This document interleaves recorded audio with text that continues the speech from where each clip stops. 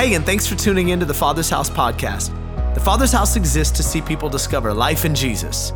We hope that today's message brings you fresh life and renewed hope as you listen. Enjoy. We're in the fourth week of our final series of the year that we are calling The Greatest Promise. And having spoken most of the year about the promises of God, we determined to conclude the year in like fashion, talking about the greatest promise God has ever given to any of us. Of course, that being the promise of a coming Messiah, which we will celebrate in just a few weeks at Christmas. However, we are looking at this promise in a rather unconventional way. Traditionally, this time of year, you'd look at the New Testament scriptures surrounding the birth of Jesus. We've determined to not look at the New Testament, but go all the way back into the Old Testament, specifically looking at the lives of some individuals who foreshadowed or prophetically announced the coming Messiah. And the reason we've decided to do the Old Testament instead of the New is because Jesus himself told us that we could do just that. In our key verse for this series, John chapter 5, verse 39, we read the words of Jesus where he says, "You search the scriptures because you think they give you eternal life, but the scriptures actually point to me." And as we've reminded ourselves of each week, when Jesus made this statement, he was not referring to the New Testament because it didn't exist yet. It hadn't even been written, and some of the authors weren't even saved yet. So when he makes this statement that all of the scripture points to him, he is in fact referring to what we would know as the Old Testament, the law, the Pentateuch, the prophets. And yet he says, if you search all of those other pages in the Old Testament, you cannot help but find that I am located on each and every single one of them. He is the divine Waldo, if you will. Anyone remember Where's Waldo? Anyone? Okay. I was introduced to Waldo at the dentist office. I don't know about you, but before the days of cell phones, you had to read like in the lobby of the dentist office.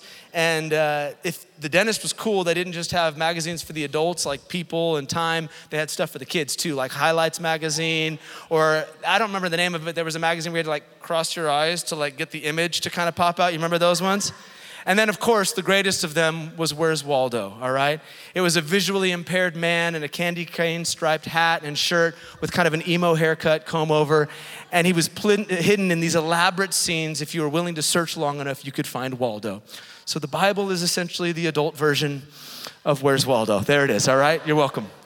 If you search long enough in the scriptures, you will find Jesus on every single page. And so we've done that for the last couple of weeks. We've looked at Jesus as the lamb in the garden in the story of Adam and Eve. He was the ram in the thicket on the mountain with the story of Abraham and Isaac. And then last week, Jazzy showed us that he was the lamb that was slaughtered and his blood painted on the doorposts of the Hebrew homes in Goshen during the time of Moses. Today, we look at yet another Old Testament character whose connection to Christ is really unavoidable in Scripture. It's one of the most consistent ones we see.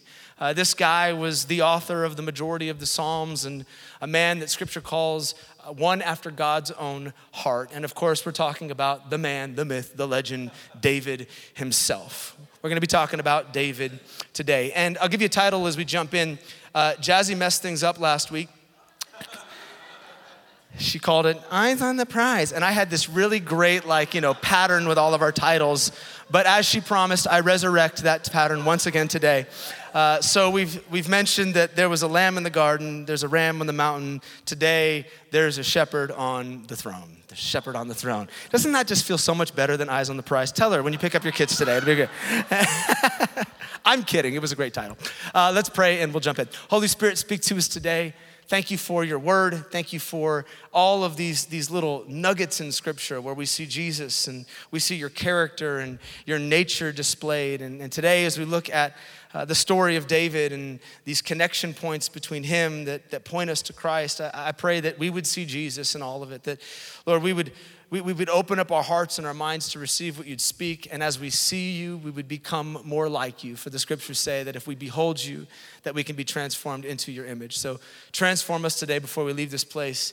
In the name of Jesus, and the church said, amen. Amen. So as I said a moment ago, it is impossible to avoid the connections between Christ and David in the scriptures. They're literally everywhere. Both in the Old and the New Testament, he is actually referred to as the son of David. And that isn't because his dad's name was David. His dad's name was Joseph. Well, his dad's name was God, but you get it. But the reason he's called the son of David is because he would come from the bloodline of King David. In fact, even in the opening line of the first synoptic gospel in Matthew, we read, this is a story of the ancestry of the Messiah, the son of David. So even from the beginning of the New Testament, we see this connection between the two. And so as I began to study this week and make the connections Old and New Testament, it became a bit challenging to figure out which one of these connections I wanted to unpack because there's so many throughout the scriptures. I originally was thinking, okay, maybe we'll go with the warrior aspect of David. That he defeated countless enemies. He slew his tens of thousands as they sang of him. And in the same way, Christ was the captain of the Lord's army who defeated death, hell, and the grave on the cross. He was the greatest warrior of all time. Or maybe we could talk about the connection between the fact that both David and Jesus surrounded themselves with the unlikely candidates of society, the disreputable people. It was said of David's mighty men that they were a motley crew that people would have rejected, and even some of them were criminals. But in like fashion, Jesus surrounded himself with tax collectors and criminals, earning him the title of the friend of sinners because the religious people thought he shouldn't be hanging out with those folks. And of course, there's the royalty connection. David, at the age of 30, taking the throne of Israel, becoming king, and Jesus, in the same way, coming from the humble beginnings in Bethlehem, arising at the same age of 30 to the position of Messiah, becoming the King of all kings and the Lord of all lords. There's an unlimited number of connections between these two. Yet, the one that I couldn't seem to get away from is one that preceded David's time as a king or a warrior or a national hero, and one that I think points to the character and the nature of Christ, perhaps more so than any of the other aspects of David's life. And that is David's love for sheep. Before David was a king or a warrior or a hero, he was but a humble shepherd. The story starts in 1 Samuel chapter 16. God's not real keen on the king he's chosen. Saul's been a bit of a letdown. And so he sends the prophet Samuel to the city of Bethlehem. Sound familiar? And he says, I want you to find and anoint a new king. Go to the house of Uncle Jesse. Actually, it was just Jesse. And one of his sons is going to be the next king of Israel. But the problem is God doesn't tell Samuel which of these sons will be anointed king. So Samuel walks in the door and he sees Eliab, the firstborn, a strong, tall, good-looking guy. And he's like, surely that is the one that God has chosen. But just as he's about to anoint this guy king, the Lord speaks to Samuel and he says, this is not the one I've chosen. Man looks at the outside appearance, but God looks at the heart. So don't judge by what you see. Come on, can we just take 10 seconds and praise God for that statement right there? How many glad that God doesn't look at the outside appearance? That he's not looking for the most qualified or the person that's got it all together. It doesn't matter how you look, how you dress, how you talk, where you came from. If you are just willing to submit your heart to him, God will use you. Come on, I'm grateful for that. I'm also grateful that, like Jesus, Robin is the same way. She did not look at the outside appearance. She looked at the heart. That's not true. My heart was jacked up back then too. So I don't know what you found in me. So Samuel's like, okay, it's not Eliab. Let's go ahead and get the other sons out here. And he has kind of like a catwalk parade take place with all of Jesse's sons. Each of them kind of like walks out. And Samuel's like, is that the one? And God's like, nah, not that guy. And he goes through all 7 of the sons, and God says, no. So it gets a little bit weird, and Samuel's like, hey, I know it's gonna be an odd question, but is there any chance you've got like more kids that, I haven't seen yet?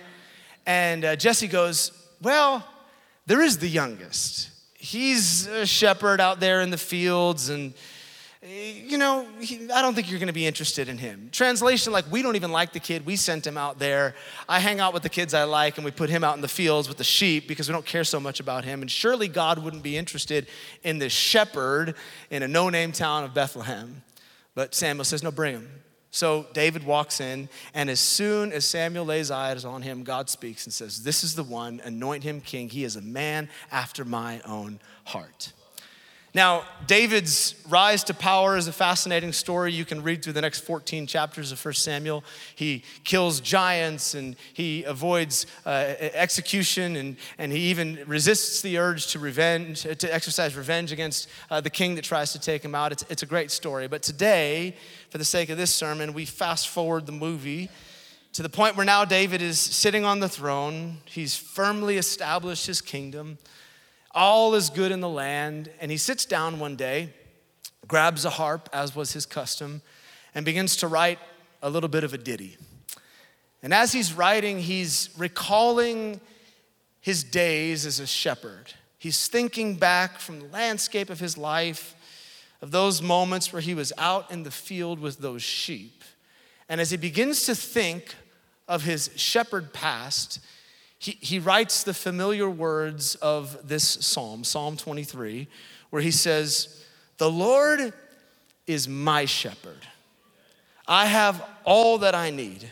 He makes me lie down in green pastures. He leads me beside the still waters. He restores my soul. He guides me along right paths, bringing honor to his name. Even when I walk through the valley of the shadow of death, I will not be afraid, for you are close beside me. Your rod and your staff, they protect and comfort me." Remembering his days as a shepherd, David makes this divine connection.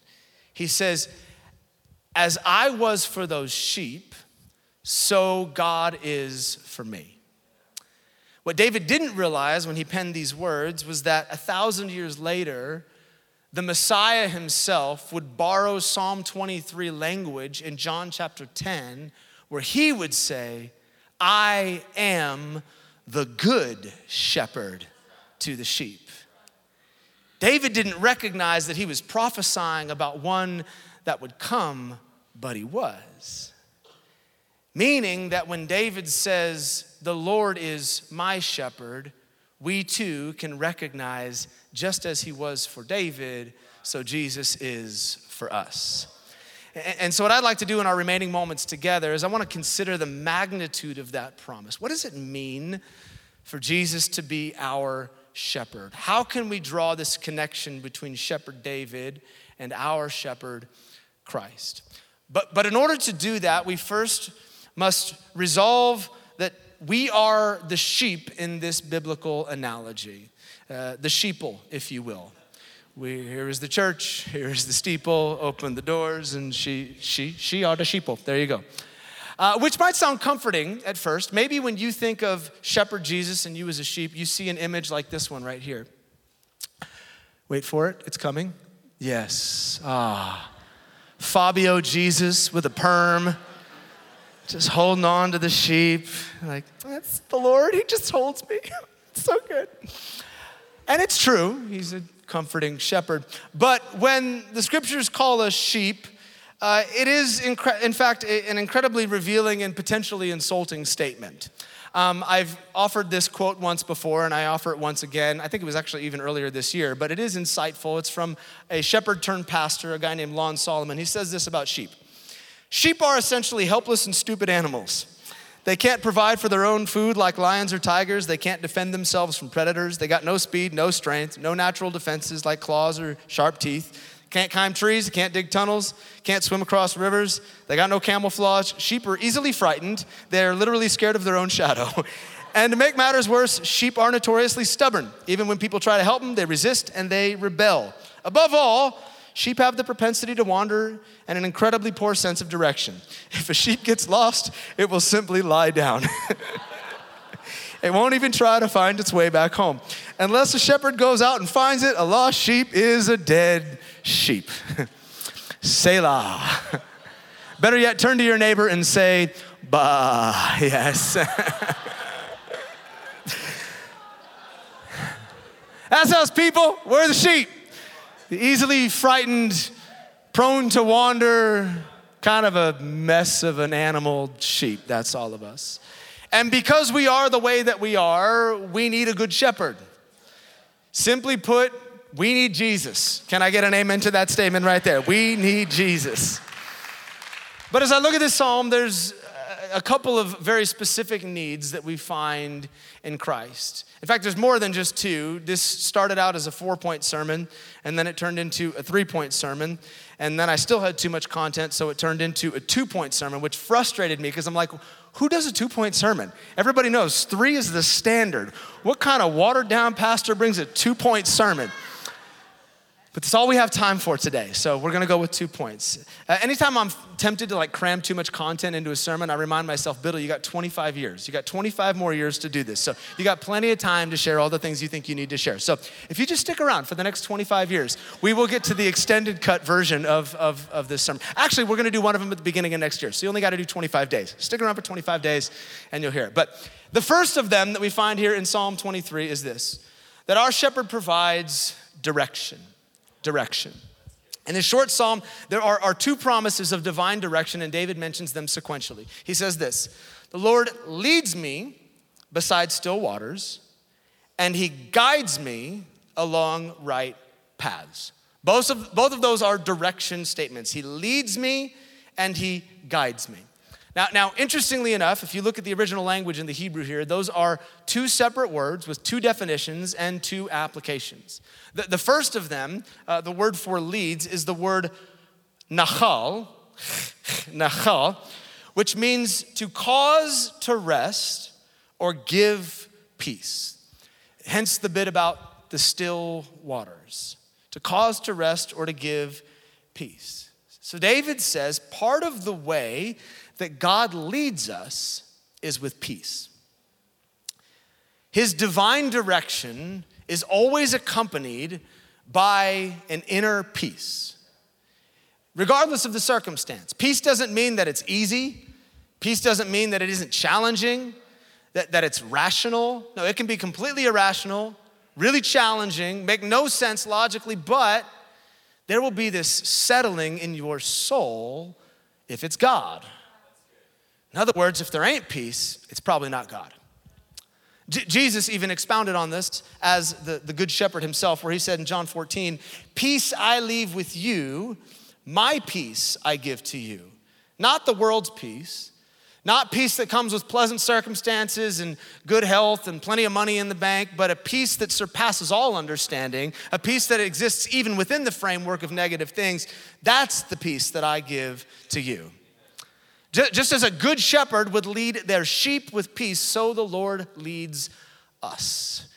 He says, I will guide you down the right path. I will lead you with my peace. So listen very carefully. If you are a follower of Jesus here today, one of the greatest navigational tools that you have been given is peace. As my pastor used to say, if you don't know where to go and you don't know what to do, follow the peace. Should I be in this relationship right now? What does the peace say? Should I take that opportunity? Do you have peace? Should I make this investment? I don't know. What is peace telling you right now? Should I go to the school? Should I take the treatment? Should I move to that city? I don't know, but peace does. And if you follow the peace, then you will end up in the right place. I think far too often we find ourselves in ditches of our own digging because we violate our peace. The Holy Spirit warns us by withholding peace, hoping that the anxiety in our hearts will point us in the right direction to go, okay, I don't feel settled about this, so I probably shouldn't do it. But because we're sheep who are prone to wander, we say, I'm gonna move forward anyway, despite the fact that I don't feel peace. And we end up digging ditches and dying in those ditches because we never followed the peace in the first place. But if we had just stopped for a moment and settled our soul and said, God, what do I feel in the center of my soul about this decision? Then peace would have guided us in the right direction. What does the peace say? But here's the good news. Since we have wandered and we're prone to do that, even when we fail to follow peace, God does not stop leading our lives. Because David goes on to say in the second half of this, yes, he leads us with peace, but he also guides us. Now this word guides is interesting. It is a much more aggressive term. It is less of an inner feeling and more of an external directive. And if we could define it in context with a shepherd, I would say it's this. naha, which means to call out direction.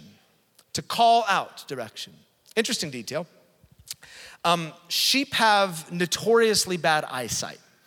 They have really good peripheral vision. They can see around them. Their eyes are kind of like a little line, so they can see everything that's around them. But they have horrible depth perception. Literally, they cannot see past their own noses. So it could be said that a sheep has the ability to see everything around it, but it can't see anything ahead of it.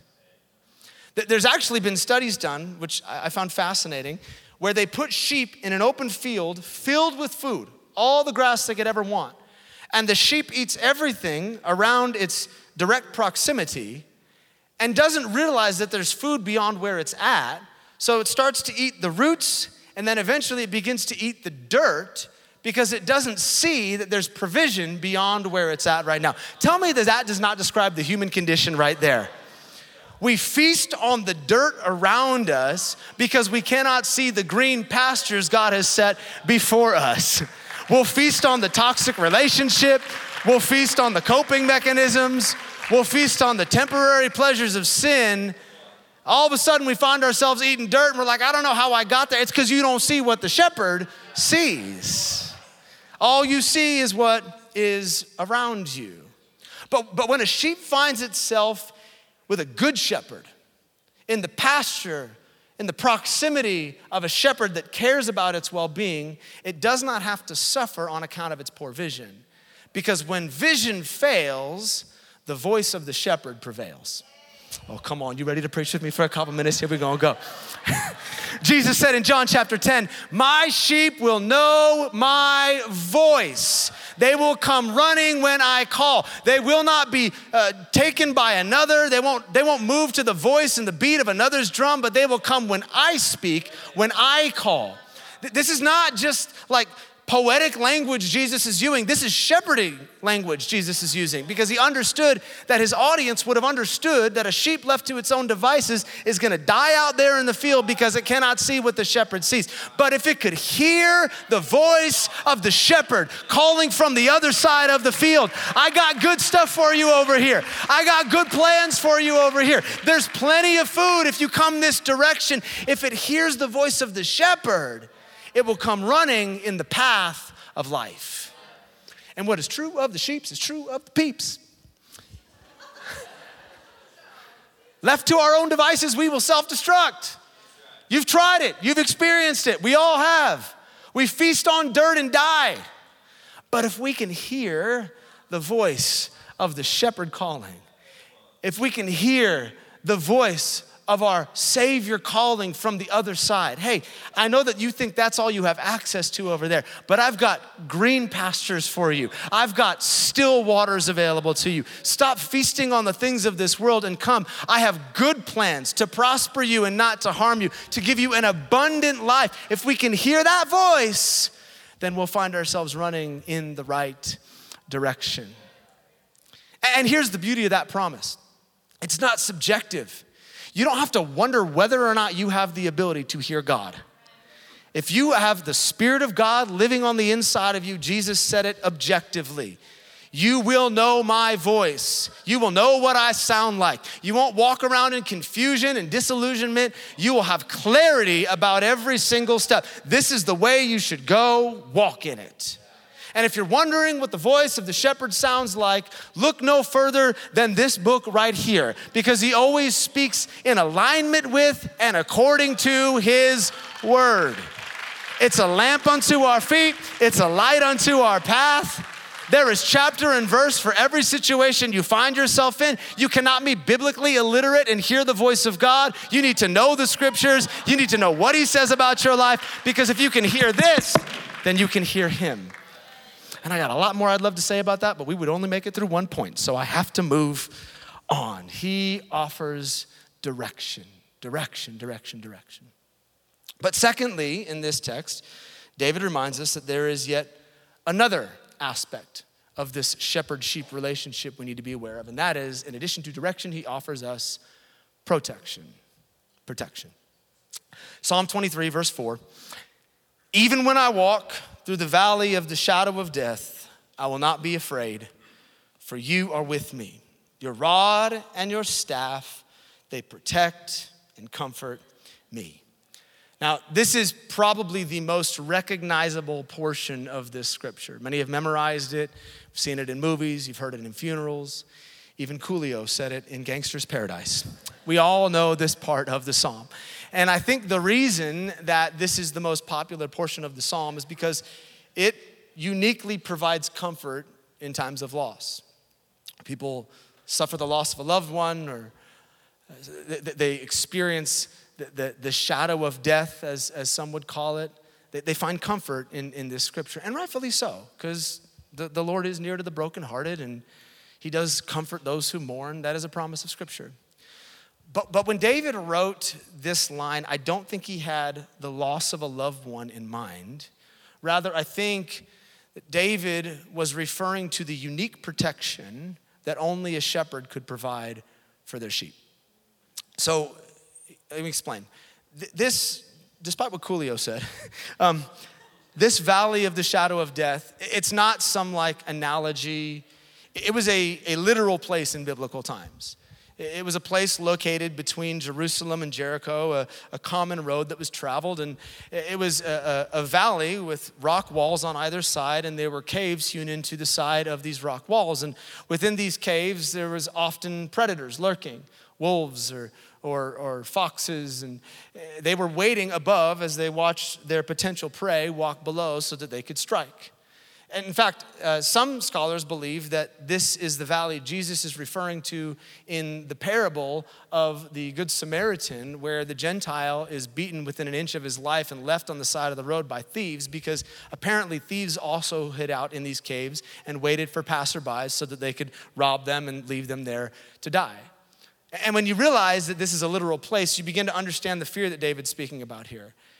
A shepherd walking sheep through that valley, there's an anxiety that comes up in your heart because you don't know what's lurking in those caves.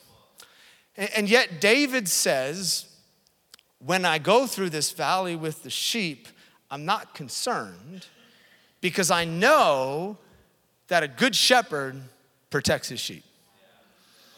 And the reason David knew this is because David did this. Just as he's claiming the Lord will do for him, he did for his very own sheep. Back in earlier days of his life, in 1 Samuel chapter 17, we find David walking up to the battlefield. His brothers had been enlisted in Saul's army, and they were coming up against the Philistines, a common enemy at the time. And David walks up to the battlefield to bring some supplies to his brothers. And as he comes up, this giant from the Philistines, Goliath, a 9-foot tall dude, he's yelling and threatening all of the Jewish army. And David kind of gets this righteous anger on the inside of him when he sees Goliath defying God and defying the armies of God. And so he goes over to King Saul and he offers himself up. He says, let me go fight the guy. And Saul looks at David and he kind of chuckles. He's like, dude, nah, you're a pipsqueak. You'll get eaten alive out there if I let you go out on the battlefield.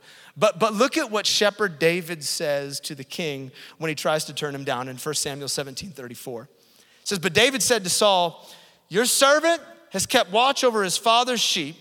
And when a lion or a bear came and took a lamb out of the flock, I went after it, struck it, and delivered the lamb from its mouth. When it arose against me, I caught it by its beard, I struck it, and I killed it. You think this Philistine's a problem for me? I've taken out bears, bruh. I can handle this dude. What David knew was that a good shepherd is willing to do whatever it takes to protect his sheep. He's like, a good shepherd won't even let one sheep out of its care, but it will chase down a bear or a lion or whatever's trying to take the sheep out of the fold, and he will kill it right there on the spot. And so years later, when David writes Psalm 23, and he talks about this steadiness, this stillness in his heart as he goes through the dark valley, he can say this because he's done it himself. He knows the heart of a shepherd. But he doesn't just tell us that God will protect us. He also tells us exactly how God protects us. He says, your rod and your staff, they protect and they comfort me. Now, I have a confession. This was the part of the sermon where I had some props prepared for today, as I normally do. But Amazon failed me this week. It's the time of year. They got a lot going on right now. And I ordered a shepherd's staff to kind of display how this works. And instead, they sent me a shepherd's costume. And I debated wearing it, but I thought that might be distracting while I was trying to preach the word. So you're gonna have to use your imagination a little bit with me here as we kind of go through these two instruments that a shepherd would have with them out in the fields. The first thing he says, your rod, it protects me. Now the rod was a small wooden club-like bat, and there were nails driven through the front of it, kind of like, you've seen those in the old movies, like a little club with spikes on the end. And it was obviously used for offense. Anytime the shepherd saw a lion, tiger, bear, trying to take the sheep, it would use this rod to defend the sheep. This is what David talks about. Anytime a lion or a bear tried to take a sheep from me, I chased that thing down, I grabbed it by the beard, and I beat it to death. So the sheep were saved by wood and nails. And in the same way, you have been saved by some wood and some nails. Isaiah chapter 11 calls Jesus the rod of Jesse because he was the one who was nailed to a cross and defeated all the predators and all the enemies that ever want to take out the sheep in this life. So you've been protected by the rod. But then he goes on to say that the staff of the shepherd also offered some unique protection. Now, the staff is what we've all pictured, right? It's got the hook on the end of it, standing out there in the field. And even modern day shepherds use this tool to protect their sheep. This was not a weapon used against predators, but it was a tool used to bring the sheep back in if they started to wander. Because sheep are not the most intelligent creatures, they can wander off towards the edge of a cliff, and because they can't see in front of their nose, they could fall off without even realizing it. Or because they can't see the predator out in the distance, they can end up walking in the direction of danger without even recognizing that their life is at risk. And so a good shepherd will keep watch over his sheep. And if they begin to see even one sheep stray, they grab that staff, they wrap it gently around the neck of the sheep, and they pull that sheep back into the fold. And in the same way, you have a good shepherd that is not content to see you walk away and hope that one day you come back. But even when you begin to wander, when you think about wandering, he reaches out his arm and he begins to gently draw you back to himself.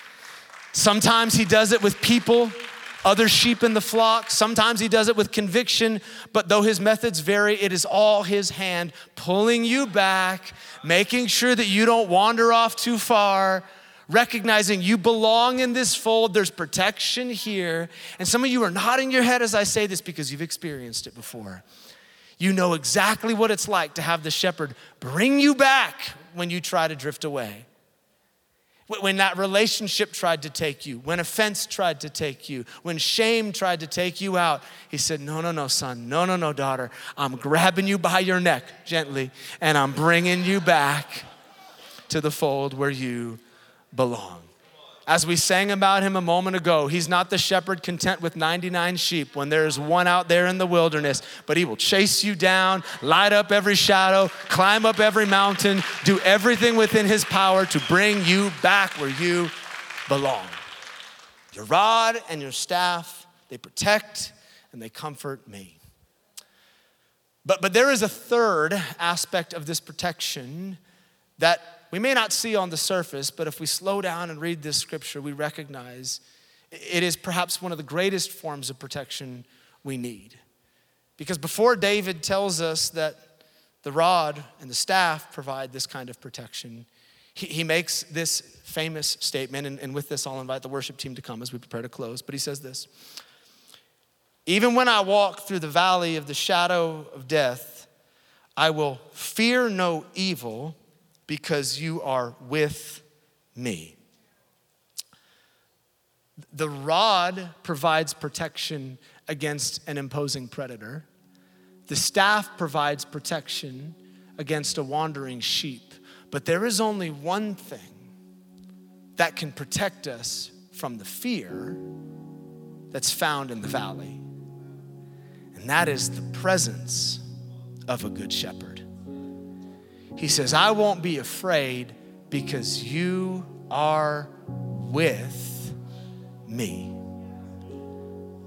I don't have to be afraid because someone greater than what I'm fearing is with me.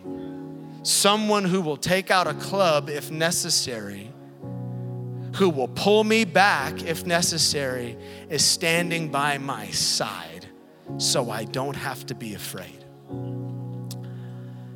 The dictionary defines fear as an emotional response to a perceived threat, meaning I think something bad might happen, so I become anxious, I panic, I fear. It seems rational. But Scripture defines fear differently. Scripture calls fear a spirit. Paul says to Timothy in 2 Timothy 1:7, God has not given you a spirit of fear, but of power and of love and a sound mind. Fear is not just an emotional response, it's a spirit. And if fear is a spirit, then we cannot presume to fight it with natural means. There's no club, there's no staff, there's no medication, there's no amount of counseling sessions. Those things are great and they serve their purpose. But if you want to get to the root of fear, you need to fight it in the spirit. And the spiritual weapon that we have been given to fight against anxiety and panic and fear is not a rod, it's not a staff, it is an awareness of the fact that you serve Emmanuel, the God that is with you in every single valley, every moment of every day. He's with you and he is in you. 365 times in command form, the Bible says, do not be afraid. One for every day of the year if you're calculating. I wonder why. Because we're prone to it, we're given to it. But in virtually every single one of those commands, the follow-up line is, because I am with you. Don't be afraid because I'm the God that stands by your side. I'm the God that sticks closer than a friend. I'm the God that is closer than your skin. You got no reason to be afraid because I'm greater than the thing you're panicked about. And as long as I am with you, it's not gonna take you out. So don't be afraid. I'm with you, I'm with you, I'm with you. And I can think of no better way to conclude this sermon than to simply just remind the flock, your shepherd is with you. I know that it can feel at times like you are trying to tackle things on your own, but you are never on your own. Your good shepherd is with you. And if you will draw near to him today, if you feel at a distance, the promise of Scripture is that he will draw near to you. And you can leave with some fresh confidence that will expel all fear because he's right by your side. Amen? Let's pray.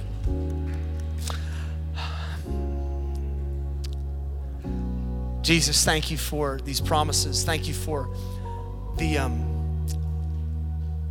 relationship that you have used as an analogy to describe the way you are to us. As a shepherd is to sheep, so you are to your people. And Lord, I thank you that we don't have to make decisions on our own because you'll speak. I thank you that you provide protection in every season, that whether we're in valleys or on mountaintops, you promise to be near.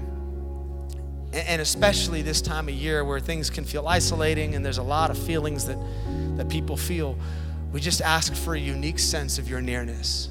For every single one of us, may we know the presence of God in these days. And before we conclude this morning, maybe as we're going through this content and even considering the idea of a flock of sheep and a shepherd, maybe there's some that would say, I've wandered off, I'm at a distance, or I've never been a part of this relationship with the shepherd that you're speaking of. We do this every single week at the Father's house. The conclusion of the service, we make time for those that are at a distance to come close to the shepherd. And if today you're far from God and you don't want to stay that way, I invite you to come back, come to the flock, come to the good shepherd. Hear his voice calling to you. It's not the voice of a pastor being amplified over a microphone. It's the voice of the shepherd calling to the sheep that belong in his flock. Come home today, come home. And the way we do that here is simple. I want to pray a very simple prayer of commitment. If you're far from God, you can pray that prayer along with me. But before we pray, no one's looking around. If that's you today, if that describes where you're at, would you just slip up your hand and say, Tim, I need to pray that prayer with you this morning. I need to come home to Jesus. If that's you, just look at me and raise your hand. Thank you, bro. Got you right there. Hallelujah. Yeah, got you. Cool. Thank you, man. Awesome. Very cool. All right, for all of those making this decision as a community, we're gonna pray out loud so they don't feel alone. Repeat after me. Everyone say, Jesus, today I give you my life. I thank you for giving yours for mine. I choose to follow you, to be your disciple and walk in your ways. Forgive me of my sins and welcome me into your family. In Jesus' name, amen, amen, amen, amen. Come on, let's celebrate with all those making this decision today. Hey, thanks for taking the time to listen to the Father's House podcast. We hope it helped you wherever you're at in your journey. And listen, we want to pray with you if you're going through something right now that's difficult. You can go to our website, tfh.church, and click on the prayer and praise link and tell us how to join you in prayer. Until next time, be blessed.